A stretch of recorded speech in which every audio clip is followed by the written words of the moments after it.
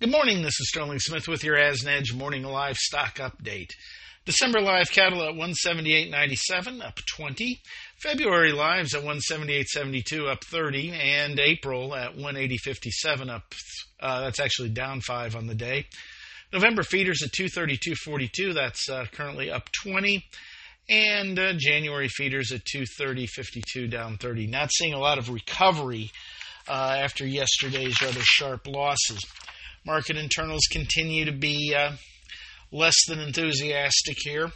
Choice cutouts at 300 spot 38, down $1.34.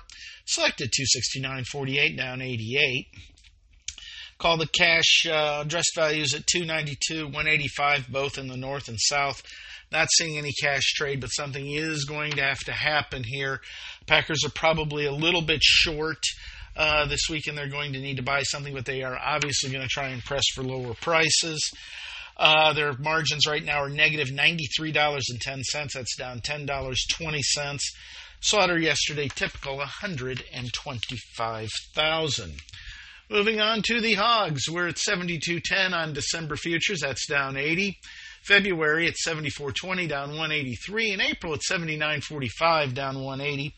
Market internals not terribly supportive today. Carcasses at 87.77 are down 384. Bellies at 107.77, down 14.64. Hams at 83.24, down $1.97. Detecting a trend here.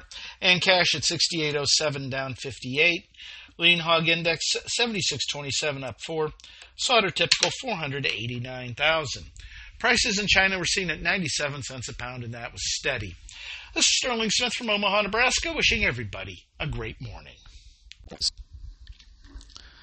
Thank you for listening to today's Livestock Markets Brief. For additional information, visit agrisampo.com and find us under Resources and the Daily Marketing Commodities tab. Have questions? Email us at marketinginfo@sampo-intl.com. And last, but certainly not least, be sure to hit that subscribe button and leave us a 4-star review. We'll be talking to you next time on the Livestock Markets Brief.